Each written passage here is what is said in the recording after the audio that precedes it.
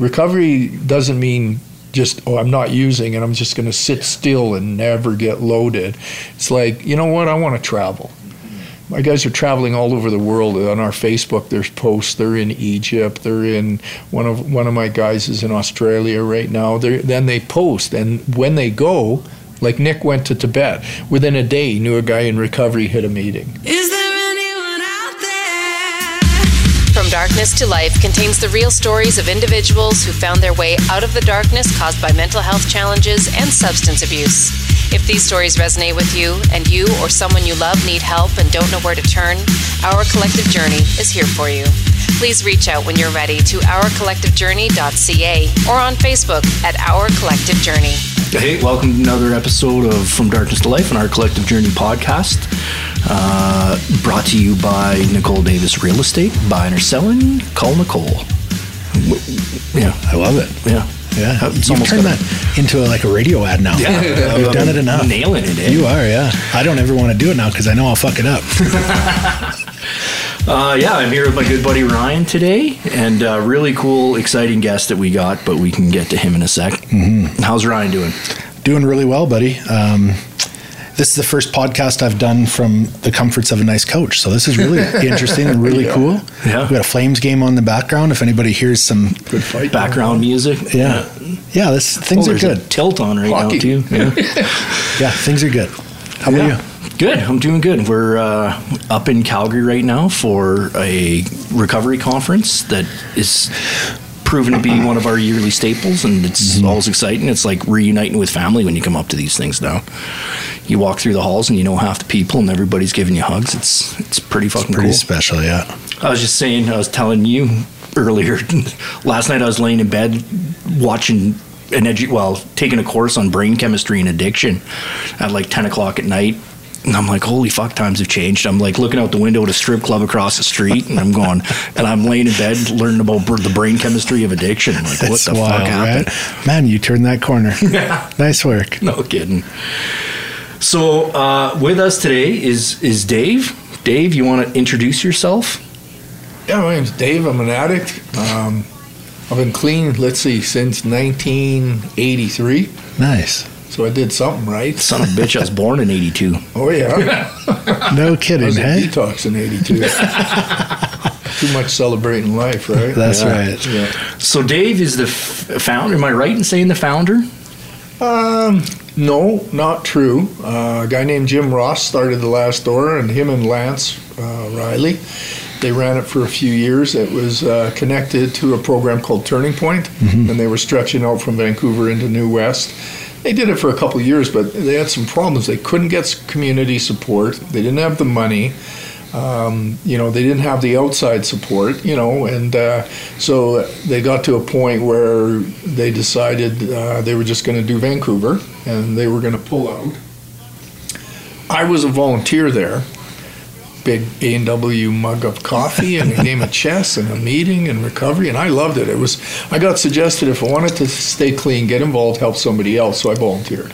Yeah. Like I went to meetings, did recovery, but I wanted a little more than that. Up the ante, and it's not that I wanted to work in this business. I like being a volunteer. And I think it was Lance or Jim told me they were going to close the program down, and I was like, well, what am I going to do? So at first I wasn't thinking of them, I was thinking of me, and then I thought, okay, well, I know how to not do treatment. I mean, I've had a few treatment experiences that weren't like super negative, but I didn't get well and I didn't stay clean, and I had some opinions, and so I bought the place. I said to them, how much you want? I'll buy the whole place. They're leaving anyway, so they give me a number. I bought the place, and I was like, okay. Collectively, there's a bunch of us that said they'd help me. We know how to not do treatment, and we know how to not do recovery. We know how to not do damn near anything. Yeah. We fuck up a pet rock, right? So we started out with some basics. Probably for about 4 years, I thought, you know what I want to do? Because one of my pet peeves was I went to treatment, and like I said, I never got much out of it because I was detoxing the whole time. So I thought, how about I do develop a good environment, put some good food on the table, get guys, used to being clean and back to sanity and feeling good, self-esteem, part of all that, and then go to treatment. Yeah. And I thought treatment will really work. And I really thought I could have got a lot out of treatment had I had been detoxed and had a start, but instead I didn't. And so I started doing that. And I got a hold of all the treatment centers and told them what I was going to do. And they were like, oh, okay, yeah, whatever. And but then they got a few of my guys in there, and they're like, wow. They're like group ready, they're functional. Half their clients are still getting pissed till the moment they walk in the door. Absolutely. And so they liked my guys. Next thing you know, I was getting preferential beds. So I'd phone up some of the directors and say, hey, I got 5 guys that are ready for treatment. They're like, done, got you 5 beds. And those guys would go and they would affect and influence other people. So they really liked my guys. So I did this pre-treatment stuff for quite a while, but then a lot of them, they wanted to come back to the door after they did treatment. And what was really cool is they brought this super positive energy back.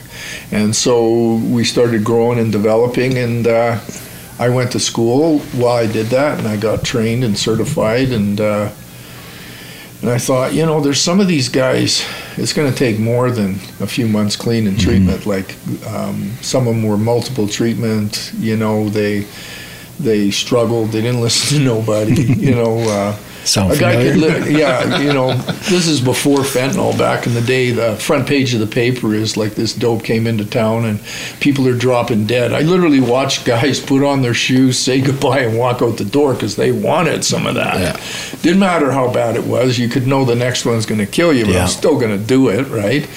And we just kept working on the environment. And then when even some of those guys, when they asked for help, well, we'd bring them back, you know, like no judgment. I get it. I'm not doing it, but I get it. And, you know, eventually I figured, because I'm a smart ass, I figured we could do better than the treatment. And one of my pet peeves with it was co-ed. So for a lot of guys, co-ed treatment's a bad idea. Yep. And I don't know who it wouldn't be a bad idea for. Yeah. So I started learning what they were doing, and I got some helps from those directors. Like, if you want to learn how to do this, we'll show you how to do it. Nice. And so I still made some referrals for certain guys who had to go back to work in a time frame, short. It was great. For other guys who had the time, they would stay with us for a year. And they'd take their cake and their family be in their life, you know, all the bonuses, you know, and they'd be good influence on the other guys. And we started developing our own idea of treatment, you know, and some of it was really common sense.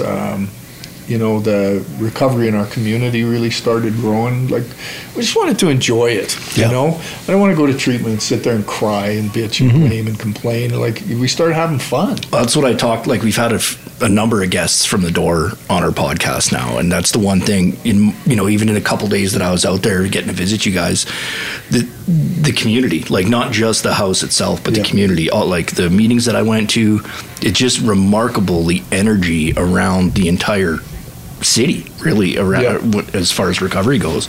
And we even tried to, like, isolate what that secret sauce is. How'd you guys make that happen, right? But, well, it's time too. We had time on our side, so when some people come and see it, they're like, wow, it's good first impression. But that didn't just happen. Yeah. When I first went into New West, there was 2 NA meetings and maybe 6 people. Wow. That's the biggest meeting in town. And most people weren't reading the book. They weren't doing the steps. You know, it was a lot of war stories and Tough Guy Tuesday, you know, that kind of crap, right? And so my guys they started changing that atmosphere because they were reading the literature, working the steps, being positive, having fun, and they would start bringing that energy to the meetings. Well, then people from all over started coming to the meetings. They were attracted by that energy, and our community grew, and a lot of guys would come, you know, do recovery with us, and they would stay in the community. So it grew. I mean, our smallest meetings are a couple hundred people. Wow. And it's pretty intimate, you know. People are used to it. We use podiums, you know, like it makes treatment work because, you could do treatment, but what about when treatment's done? Yeah, for sure. You know, so people are connected in the community. They have a sponsor. We help people get jobs, careers, education, you know. Guys have relationships, you know. Here's a good story. This is an example of how this grew. Guy's in treatment. He's got a wife and a kid, and his wife's pregnant, and there's a lot of pressure. And he's a heroin addict, and he's clean, multiple treatment. I mean, he's a pretty sharp guy. He's entertaining, but he outsmarts himself. But so he gets involved. He's doing good. So he can't go stay in treatment anymore because he has a wife. She's going to have a baby. He has another kid. The pressure's on. And rather than move him out, we got apartment buildings as part of our complex. We moved her in. Nice. She stayed there with the kid, had the baby while she was in there. We brought in a family counselor. She became part of our whole community. She had the baby. And it was just like that energy. It contributed to what we were doing. All the guys were uncles. Like the energy was just crazy. They stayed another year. And it was just, it just changed everything. My view of how we could do family work. Okay, well, now it's 10 years later. The kids are grown. He's still clean. She's on my board now. She works in the business. It couldn't be better. But that little decision to, what can we do with this situation? Let's try this, see what happens. As opposed to like the boxes that you got to fit in to get into most programs. Yeah, we don't got boxes, right? But people, like few people since here that last year and this year have already asked me, how do you do the no smoking thing? Because they would like to, but they don't know how to figure it out. Oh, it'll kill the referrals. Nobody will come. Nobody will stay. They got a pretty bad idea, and it's just like, well, you develop a culture. No one that works for me smokes. There's the big part. It ain't like the staff are out by the dumpster blowing lawn darts. Well, the clients can't smoke, right? Yeah. We don't use replacement, and even I've had guys that are 3-pack-a-day smokers. I can't believe how easy this is, because it's the culture, the community, the environment, that, no one's smoking. No one smells like it. You don't have those 2 brown fingers that look like they've been up your ass all day, So you feel better, you eat better, the exercise more, like it's just an absolute win all the way around. Mm-hmm. But if your staff were smoking, I don't think you could pull it off, right? For sure. So we've been no smoking for over 25 years. In 25 years, we probably lost, maybe 4 clients over it as an issue. And really, I don't think it was the real issue. I think they just wanted to split anyway. Half of the guys, when they leave, start smoking. So it's 50-50, which is pretty good. Yeah. But within 6 months, half of the guys who smoke quit. So 75%. Yeah, right. That's amazing. So you think about, healing. More people die from smoking cigarettes than probably all the other drugs combined. And so 25 years. Then we wanted to do our youth program, no smoking. Oh, you can't do that. None of the kids will go there. Always the same bullshit. Yeah. People phoning me and threatening me. You're creating barriers. You're killing people. And it's just like, that was the other, you're making money off people's misery. I'm like, hey, come on over, hang out. I don't see anybody in misery right now. The boys are laughing their asses off. It's steak and cake on Friday. Good energy, One of the doctors downtown, her big thing was people are entitled to their euphoria. And I'm like, wow, last time I went down Hastings Street, I didn't see anybody in euphoria. No. I see people dying. Yeah. So there's a paradox. If people are making money, they'll do it till you're dead, right? I want my guys to get well, come back as alumni, right? So we have hundreds, thousands of alumni, like the Recovery Day when we did that. When we first started, I think it was a little thing down on the steps of the library in Vancouver. A few hundred people showed up, a couple of booths, and it's pretty much the signs, give us free dope, all that bullshit. And we just thought, that could be so much more, because rather than be so anonymous, we're invisible, we need a voice. And we started, and I tell you, like last year is proof in the pudding. We had hundreds of vendors. We had, like a few bands, a whole day event. 50,000 people showed up, for recovery. So there's a voice out there. It's just tapping into that, And so for us as a program, it adds a lot, like the guys take it serious, Like I used to say, we don't have many rules. No crime, no violence, no using, and no exception to the first 3 rules. And, having a boundary so a guy who's sensitive or passive can get well, and so for a guy who's aggressive and can get well, and work together. So I think we found a good formula, like I worked there for 37, 38 years, and I'm kind of retired right now, trying to get well, but I still love doing it. Yeah. Talk recovery, be around the guys, watch somebody get, make amends, be with their family, visits with kids, all the stuff we do in recovery is just amplified when you're doing it with a group, right? Yeah, it's pretty cool, the whole environment you guys have built there. It's every time I got a guest on from the door, I'm like, man, if you could just bottle that up and ship it out, it's pretty remarkable. The whole community, you've almost developed an industry within the community as well, right? The economic impact of it. I know when I talked to you when I was up there in October, the barriers that you guys faced was as far as zoning and the neighbors pissed off, and we don't want that in our neighborhood. It's good, but not in my backyard, and then how you guys have turned that around with the amount of community involvement. That's a requirement, a suggestion. I don't even know how you guys do it, but anything, right? There's always door boys volunteering for every possible thing that you can. Yeah, some of the events, they're like the best volunteers they ever have. It's like a code of conduct in the community. It can't be anything goes. Yeah. And, the other thing is we grew slow. We weren't 100 plus beds instantly. Yeah. It was a little bit at a time. And we supported the community. Like the boys will shovel snow, rake leaves, like our neighbors. For all the snow you guys get. Yeah, well, once in a while. Yeah, but you get involved in the community, like the church across the street, anything we need, we put together some big work programs. Like there's a senior lodge over in Sapperton, and the one person I know works there says, "Oh, we're really struggling." I go, "What's up?" "Well, the place is getting kind of dumpy, right?" I said, "Well, I got some guys. I got tradesmen. I got carpenters, electricians, plumbers, everything else." And they're like, "Well, if you guys could help." We're like, "Okay, let's make a plan." Well, we rebuilt the building. We built handicap ramps. We did the landscaping. Did everything, and a bunch of guys. And it's as the guys did it, you could see their self-esteem and their sense of community. Now, here's a little spin-off of that. Everybody that lives in that community, their parents go to that place. Seniors, right? They play cards and do all kinds of shit. Well, of course, they're talking about us. Yeah. And if you talk about addiction, people conjure up some pretty dark shit. Oh, for sure. And when they talk about treatment, recovery houses and all that, they're always talking about addiction. They're not talking about recovery, Mm-hmm. So we made that recovery impression, and that community support doubled right there. We did some some work like that for churches, and like Amazon gives us donations, as a charity, truckloads of stuff. It's all new, whatever. Yeah.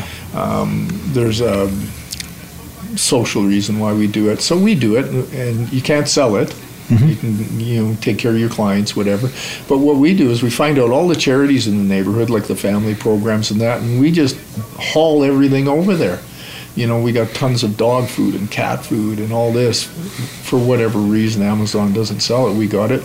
Well, of course, we take it to the SPCA and we donate it to them, So you keep a rhythm and a momentum. Like this conference here, like it's building every year.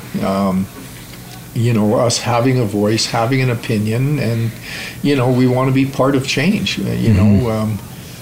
When I went to the first harm reduction conference, the first one, I know the people that put it on and started it, and they said, "Oh yeah, we want to do this thing, but we believe treatment works. We're not going to mess with treatment," and they had a pretty good rap, and it sounded good, and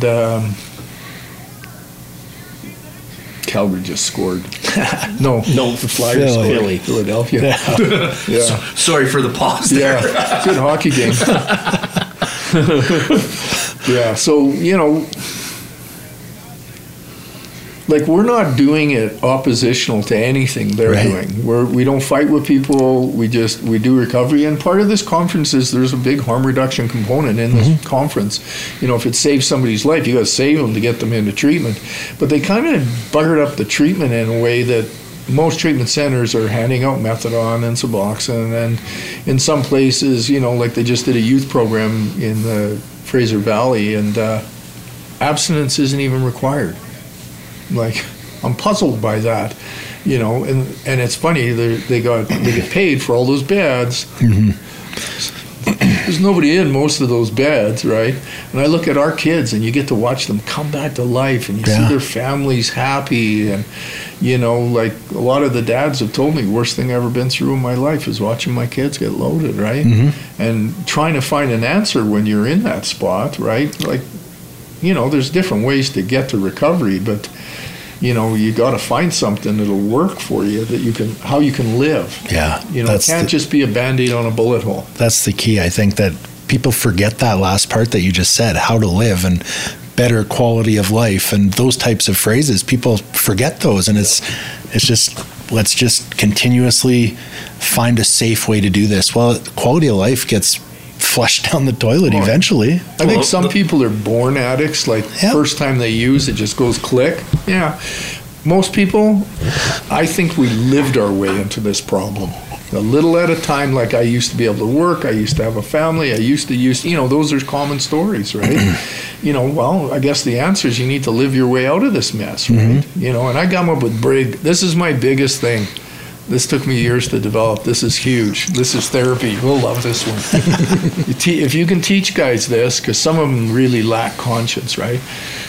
And they struggle. But if you can teach people this, don't do nothing you can't talk about. Think how deep that is.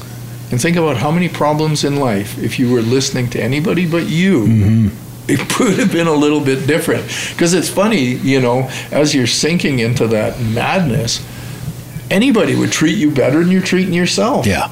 You know, a lot of people, first time through those steps, they write it out and they look at it, and when they quit blaming everybody else, they realize, yeah, nobody screwed me over more than me. For sure. You know, so yeah, you start getting those little freedoms, and you got to have a philosophy and an idea that you talk about. It has to be consistent. So with like I say, with my staff, they're not smoking, they go to meetings, they do recovery.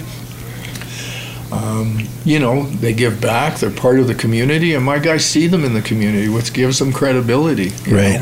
And that's and amazing. They're saying the same stuff, right? Yeah, modeling recovery. Well, yeah. Absolutely. What a crazy concept. It's so cool. It's funny when, you know, we were talking a little bit about that program you were talking about in the Fraser Valley, and it really reminds me of a lady who reached out to us last week. I don't know if I shared this with you, Rick, or not, but she messaged me to see what my thoughts and suggestions were around.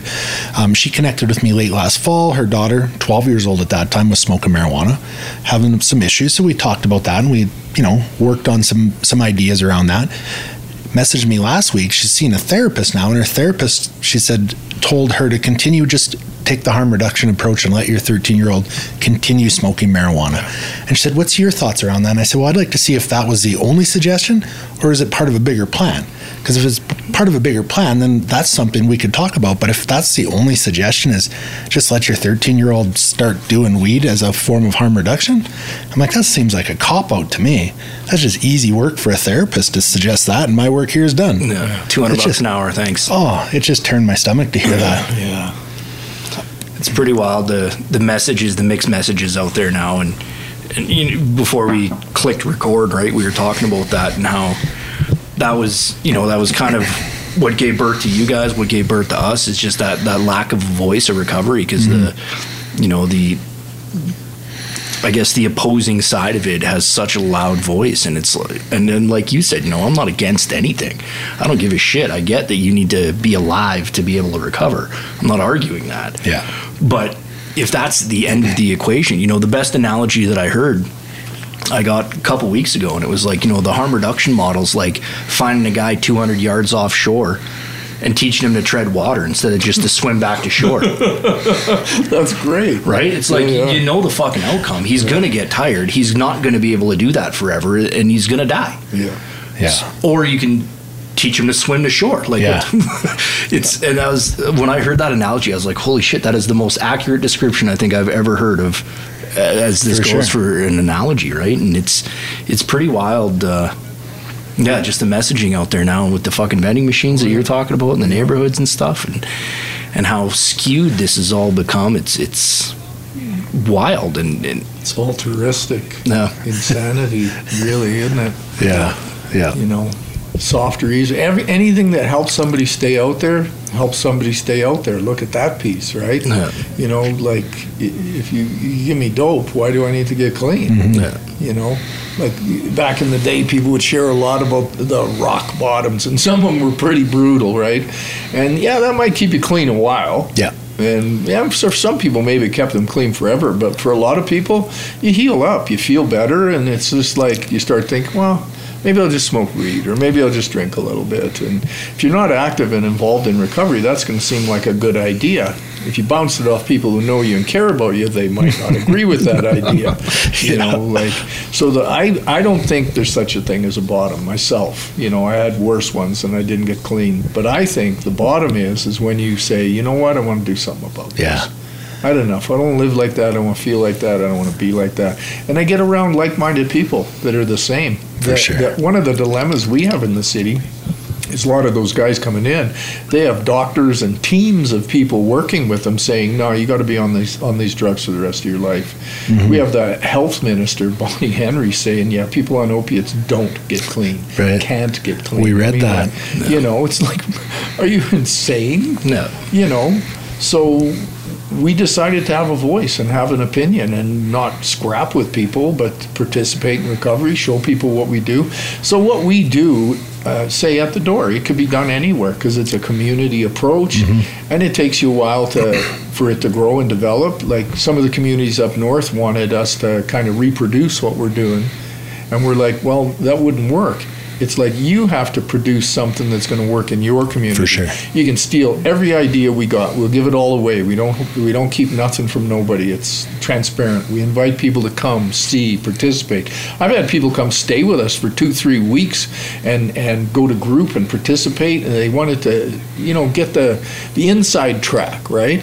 And they've all said it was one of the best experiences of their lives, and they connected with people, but then they saw how in their community it could be done, but it would have to be different. Mm-hmm. It would have to suit that community and that culture. And, you know, the East Indian communities really like it. I'm moving a guy in, and the whole family comes over, mom, dad, the grandma, sisters and brothers, and they're checking the guy in, and they go for a wander through the whole place, talk to people, and we know we're good to go when the grandma goes, I like this environment. That's so cool. It's like a family environment. I get a firefighter check in, and he's going to do treatment, and within 3 days he goes, well, this is like the fire hall.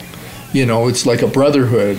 You know, we take care of each other, and he gets caught up in our energy, and, you know, and then they get well. And For then sure. when they go back to work, they, you know, affect other people, you know. One time I was talking to this firefighter, and I'm like, you guys spend your whole life saving other people, but who's going to save you?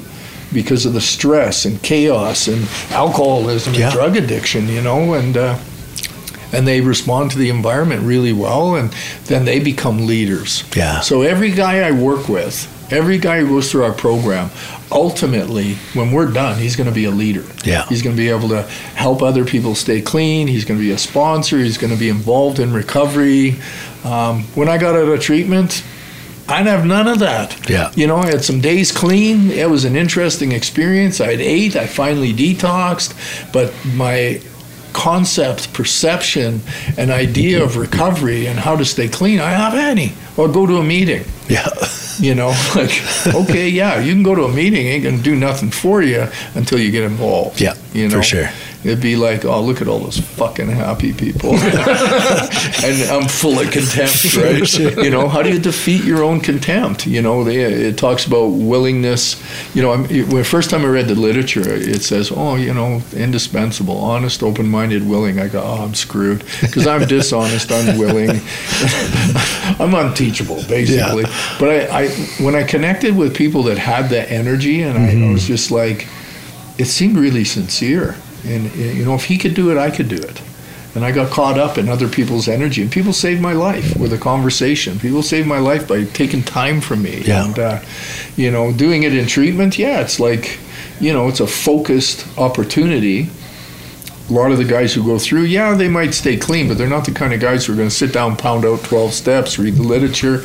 You know, guys I went to treatment, I went to a meeting every week or so. It was just something to do, right? My guys go to 2 meetings a day, 7 days a week. you know, and they get caught up in that energy. And when they go back to work, you know, we tell them you should, you know, pretty much turn the TV off and go to meetings. Yeah. You know, we're going to go for dinner. Let's go for dinner early. Go to a meeting. Let's go for dinner after the meeting. You know, you include it in the formula, right? Mm-hmm. You know, and you get the idea that if you do this, it's going to make what you learned in treatment valid, right? And so some guys go back to their hometowns, like Medicine Hat or wherever, and they hit meetings and connect with people, and then they come back and visit us. And I told them in our program, it's called Keep the Key. You got a key to that front door, it's yours. Dinner's on the table, you can always come here, you can always stay here, you know, don't cost you nothing, like as alumni. And I did that because the alumni bring this incredible energy to the environment. For sure. Having them around really greases the wheels. The new guys get hope watching them, listening to them, you know. And when guys fly in from out of town, I got guys from California, Toronto, Miami, they'll fly in. They're visiting dignitaries. They're like royalty, you know. And they love it. They get spoiled. Dinner's on the table, they hit a bunch of meetings, you know, they go to the gym, they're out in the community, they're hiking in the mountains, you know, and they're living the life, you know. Recovery doesn't mean just, I'm not using and I'm just going to sit still and never get loaded. It's like, you know what, I want to travel. Mm-hmm. My guys are traveling all over the world. On our Facebook, there's posts. They're in Egypt. They're in, one of my guys is in Australia right now. Then they post, and when they go, like Nick went to Tibet. Within a day, knew a guy in recovery hit a meeting. That's amazing. They get off the plane in Mumbai, and the taxi driver's giving them a ride, speaks a little bit of English, and Nick looks, and there's a pamphlet for an NA convention. And he's like, are you? Oh, yeah. Out of a city of like a billion people, there's the guy. It was just incredible stories, right? You know, higher power stuff, right? Yeah, you know, absolutely. There's a rhythm to it, right? And that's one of the cool things, I think, you know, you just kind of touched on it, but that's one of the things that I really appreciate about your guys' program is so many programs are very isolating. Like, you know, it's like you're in prison, right? Locked down. So, yeah, you're totally safe while you're in that environment, but it doesn't set you up for success the day you walk out, right? Whereas, you know, I know just a couple of the folks that have been involved with the door, right? And they're showing up their first day and they're going, okay, like unpack your bags and we're going for a walk. We're going to a meeting. And they're like in the community, you know, that have been through other treatment programs. And like, what the hell do you mean? Like, I shouldn't be in the program. Like, I shouldn't be out in the community. Like, I'm not great, right? And that's what I think one of the amazing pieces is you build that resilience in community where it's actually like real world experience. Yeah. You know, you're insulated to a certain extent, but you're not completely isolated from the world. Like, it's there. Yeah, the opportunity to fuck up is there. Yeah. And so you need to make the choice, and that's what I think is cool about almost the fraternity feel about it is you know, your boys won't let you fuck up. Like, they take care of each other. They take care of the new guy. Yeah. Then they learn how to do it, right? Now you think about, like, say, you know, all the shit around guys ODing. Okay, so I do programs where we do educational stuff. Guys will do their practicums with us. Mm-hmm. And so a few of them have come in and they're working in, you know, downtown programs or out in the valley, and they're like, yeah, like I Narcan, the guy says, I Narcan 30 people this week. Oh, yeah. That's on the street? No, that's in treatment. And so he's working with us, and I'm like, well, in the last 38 years, I've never Narcaned anyone. Well, then they're like, well, how many people OD here? So same thing. I had one guy OD, smuggled in some fentanyl, but we got him to the hospital in time. You know, that's their big concern is guys bringing dope into treatment. Well, there's an assessment, screening, you know, they're like, you're cherry picking, you know, no, we work with some pretty hard cases, but we tap into those muscles and those bones that are in us that create desire to change. Mm-hmm. And when you're around people that are changing that you can relate to, you get inspired. You know, and so my guys are out in the community, they're up on the ski hills, they're, you know, if a guy's doing a road trip for amends, like one guy went to Hawaii, everybody wanted to go with him.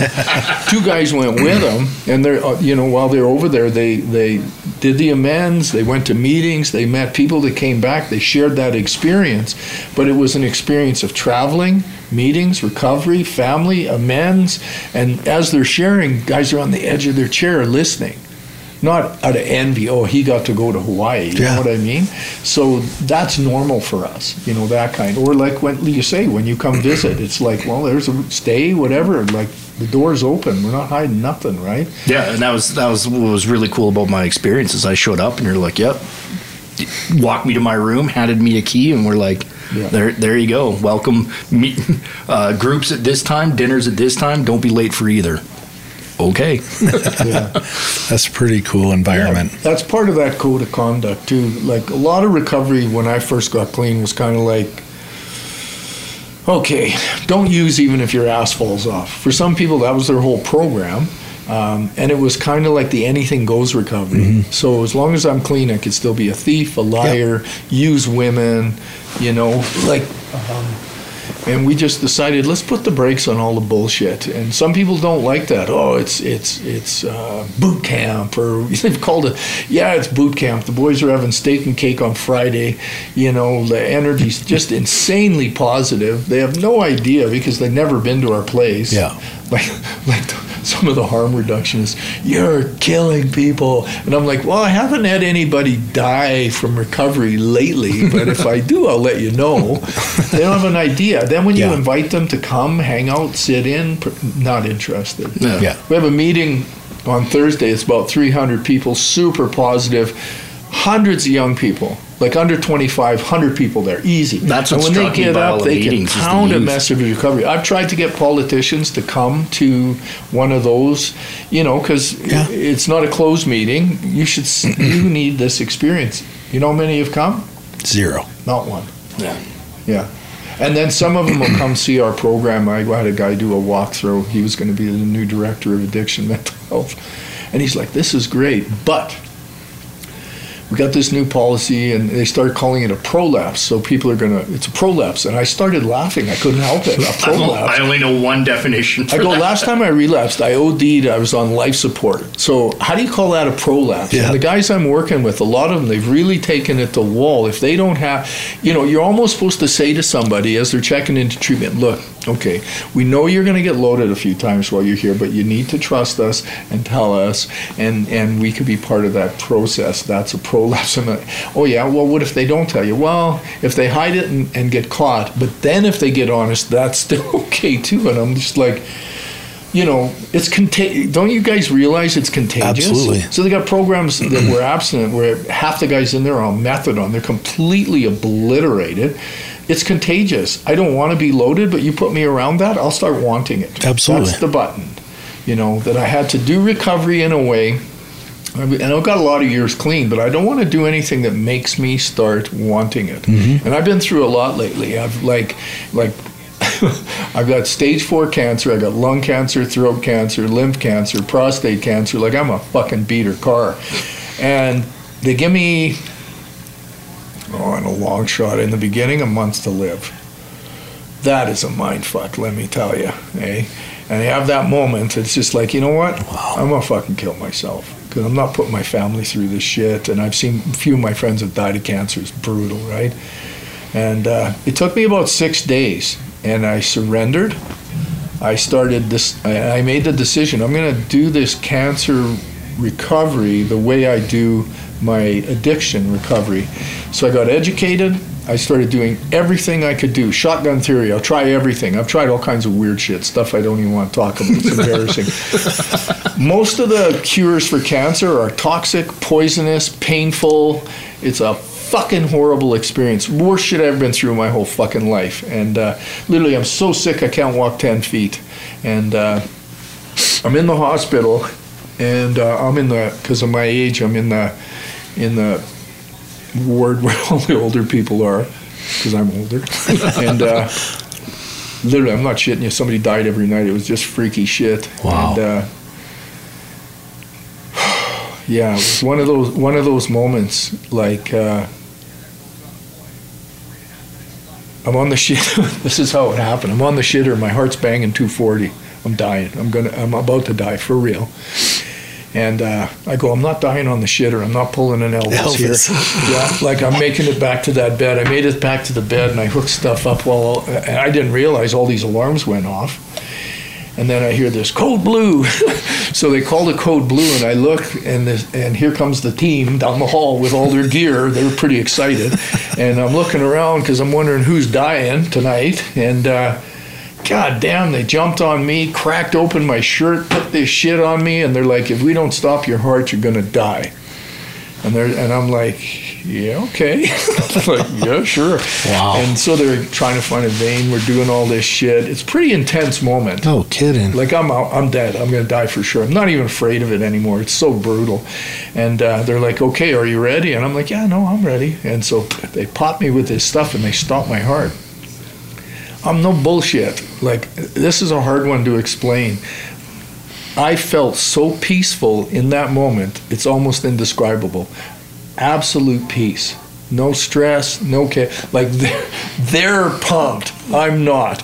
And they're like, okay, we're going to start your heart again. This is all pretty quick. And it went back to normal. And I'm like, whew, I feel pretty good.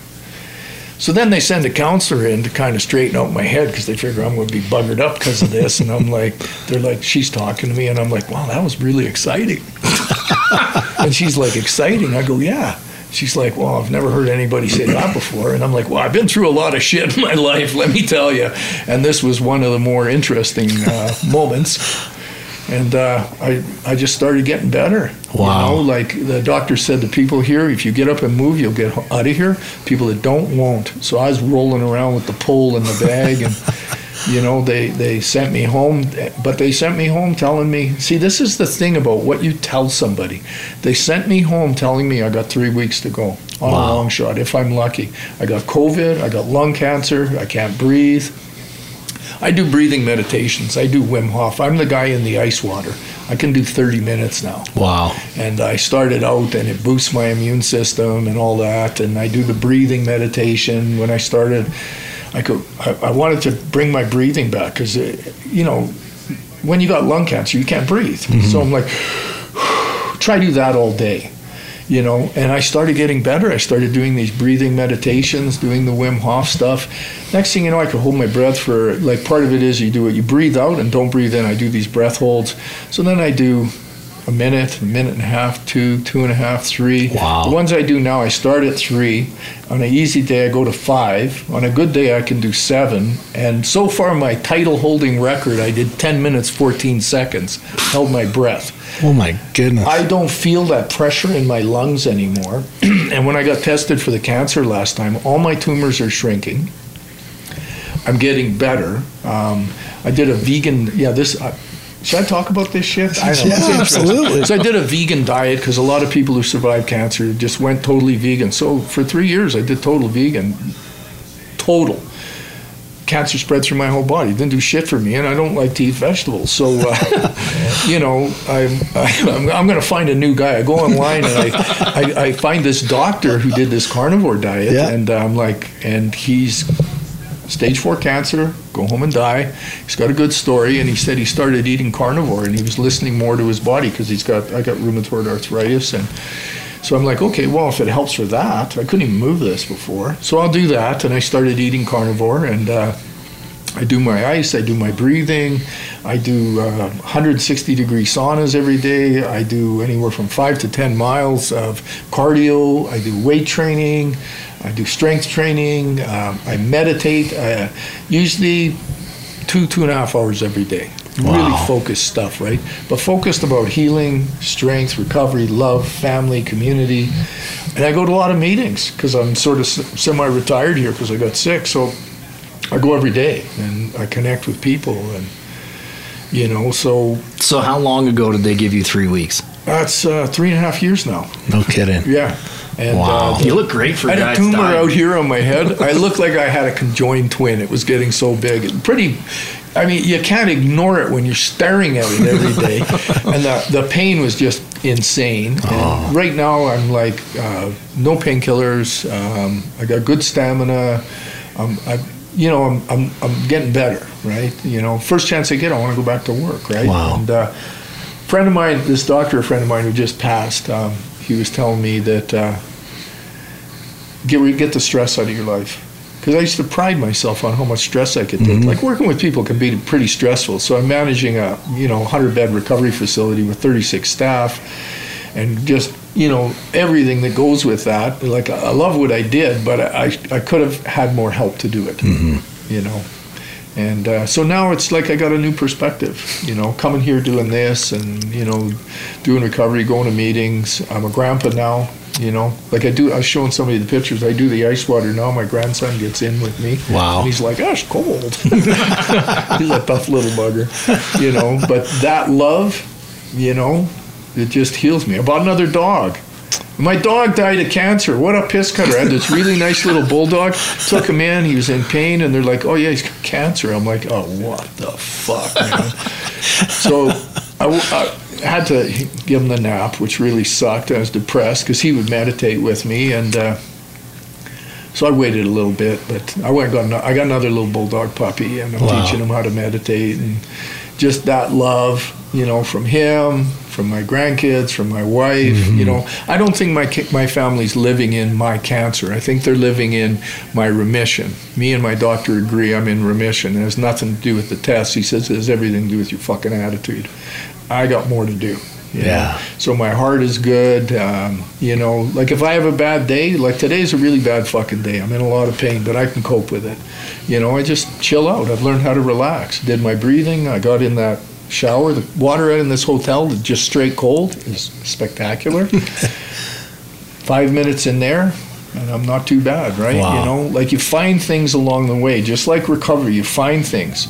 And I was meeting people that did service in recovery, that had, loyalty to the program, that were involved in recovery, helping other people, and they seem to be the happiest of the pile. And I'm like, okay, I want what they have.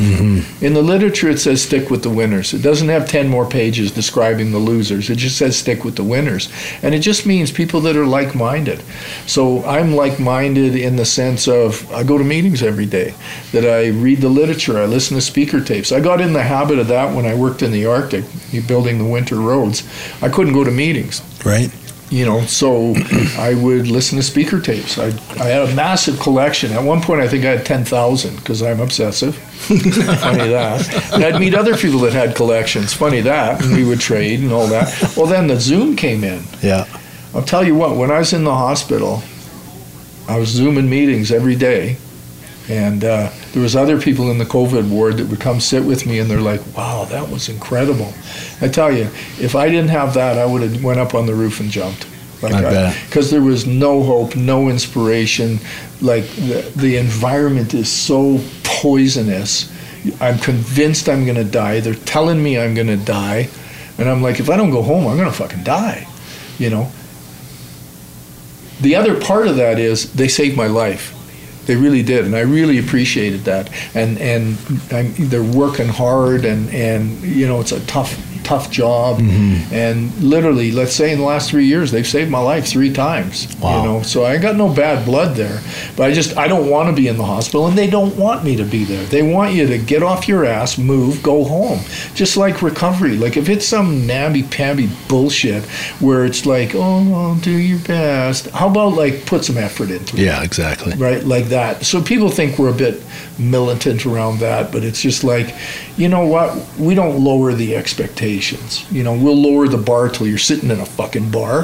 How about, they wanted us to give up abstinence as part of our program, and it's just like, well, you got a bunch of people loaded sitting in treatment? What's the point of that? Exactly. You have no idea. And I couldn't imagine that they're giving out crystal meth. You give me fucking crystal meth, I'm going to steal your car, fuck your wife, and I'm going to do a robbery before this day's over. So you can't give me that drug. It's just nuts what they're doing, right?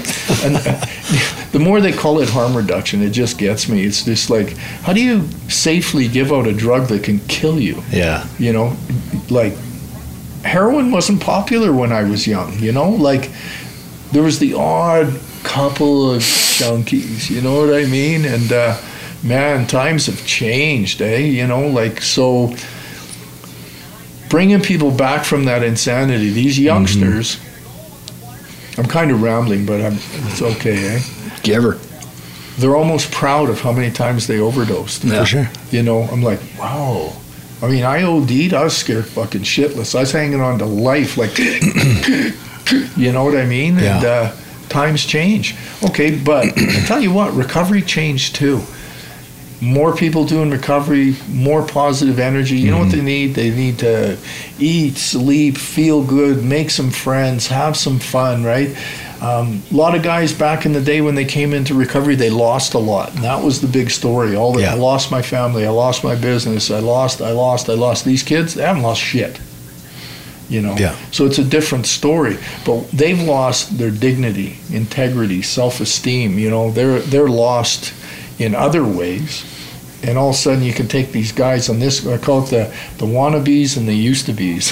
And then there's some guys in the middle too, but you know, like I had a pretty shitty story. Like one day I woke up in a park because I slept there, and I watched my wife walking down the street with another guy with my kids. Now, that should be enough for a guy to quit drinking, don't you think? You know what I thought? I got to move. That's all I came up with. I moved. You know, it was just like the influence wasn't there. Yeah. You know, I didn't have the support. I didn't have friends that were in recovery. And a lot of my friends were, hey, Dave, just don't do drugs, just drink. Well, you know, that didn't work for me, you know. So I finally found out that addiction's not just alcohol or a drug or heroin or cocaine. It's addiction. Yeah. And addiction is my, you know, way that I recreate reality. You know, that I lie, that I don't take responsibility. That in the beginning, man, you hire me, I work hard. I'll be the best guy you ever hired. And I learn shit and I do shit and I got a lot of skills.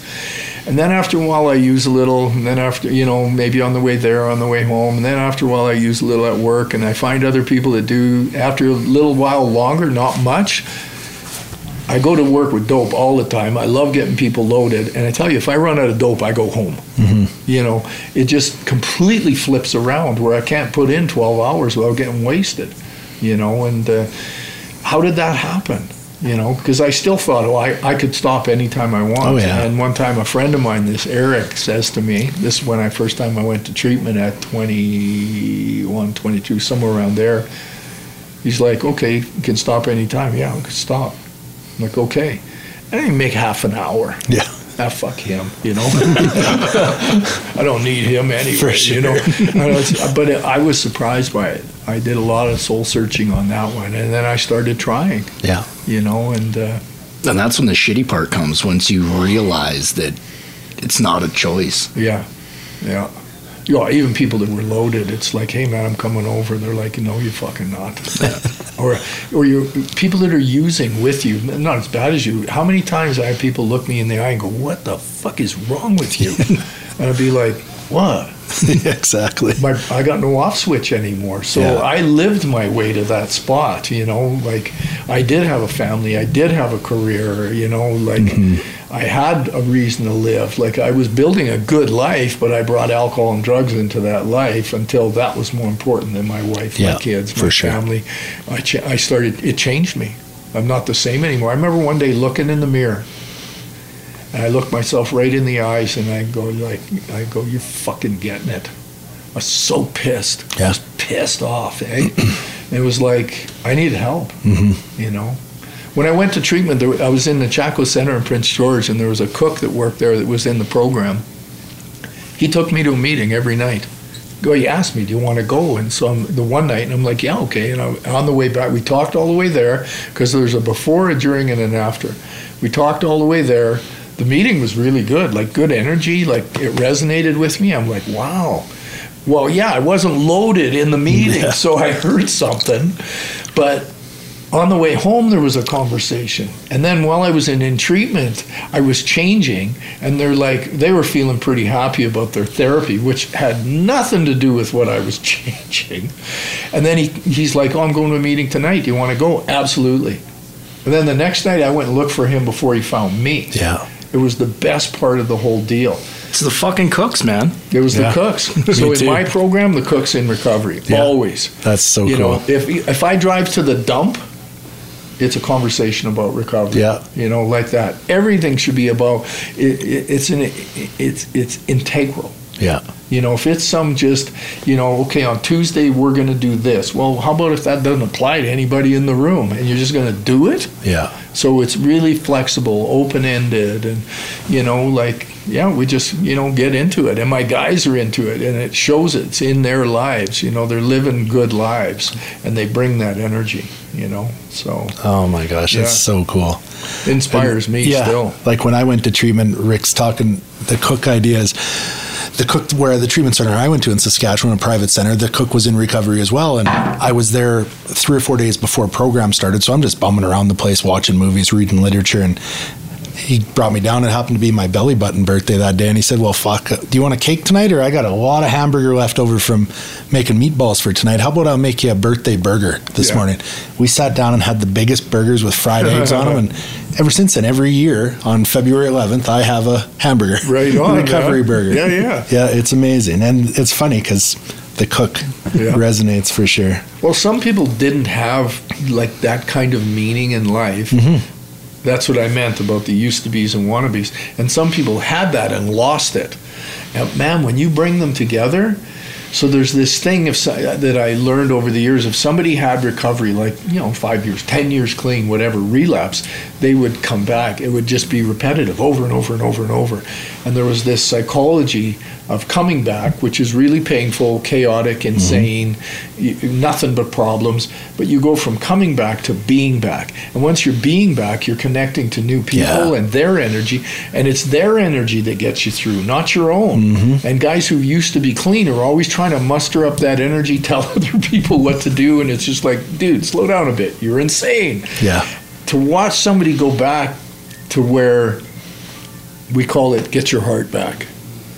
To where, that was bad, but I'm feeling pretty good right now. And get them into the rhythm and back into recovery, right? I really like that one because I watched a lot of people who had recovery and they die. Yeah. Often you feel so bad about it, they don't even want to come back. Yeah. So, that was a good target. And the guys who'd never been clean before, it makes a good mix. It's funny, the more diverse your group is, like gay, straight, black, white, young, old, different races, different cultures, different religions, the more diverse, the stronger you are. Yeah. So it doesn't have to be sliced and diced into a specific guy.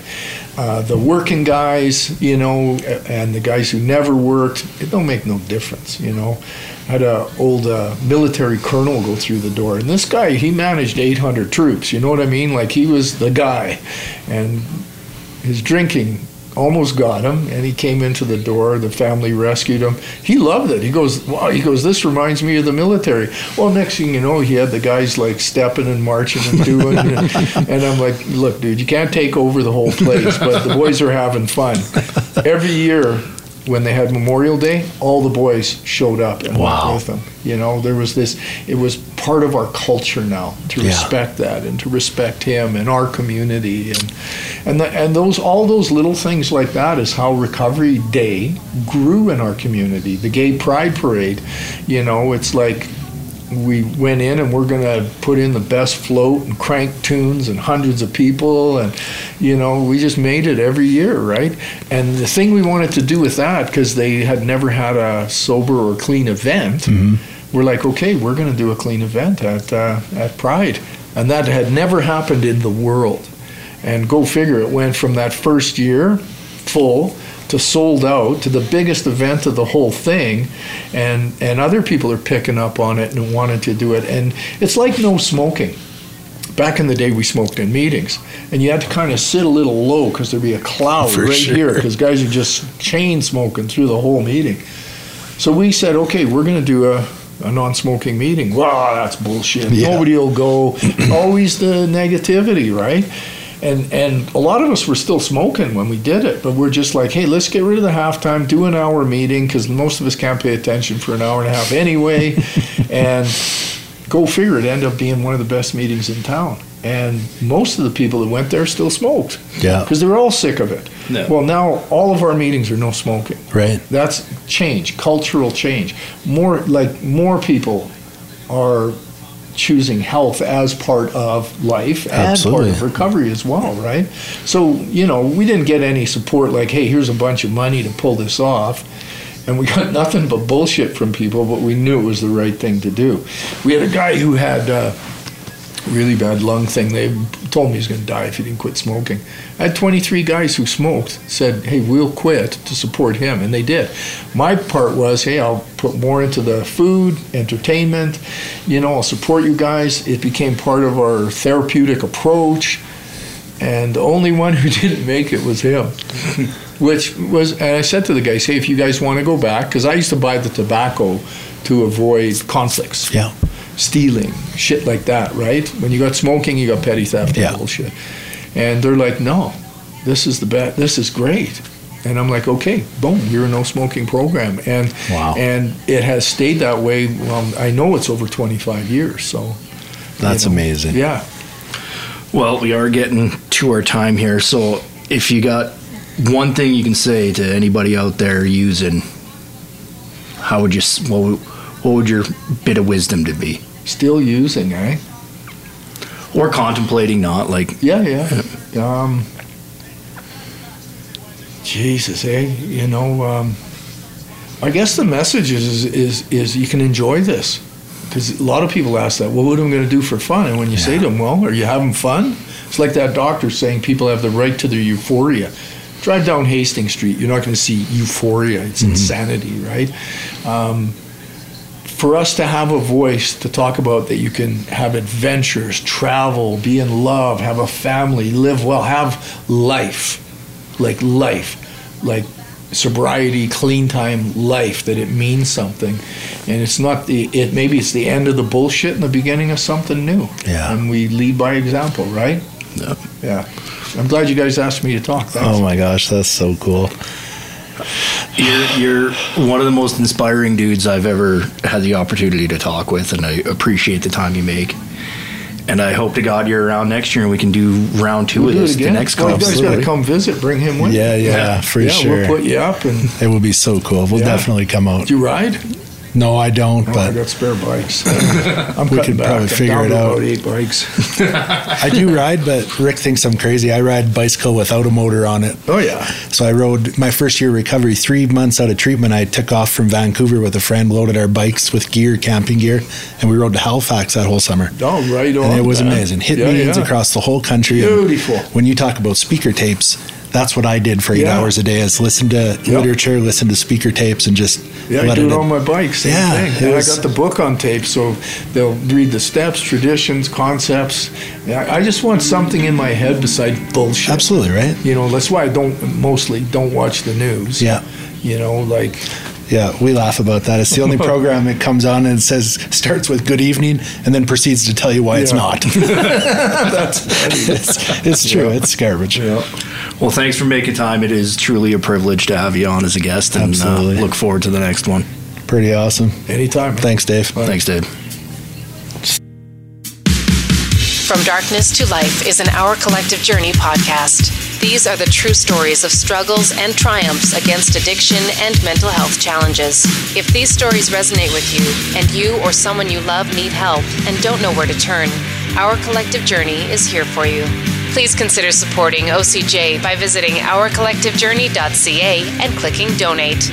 All proceeds go to supporting the health and wellness of people in our community. Hosted by members of Our Collective Journey. Produced by Rob Pape.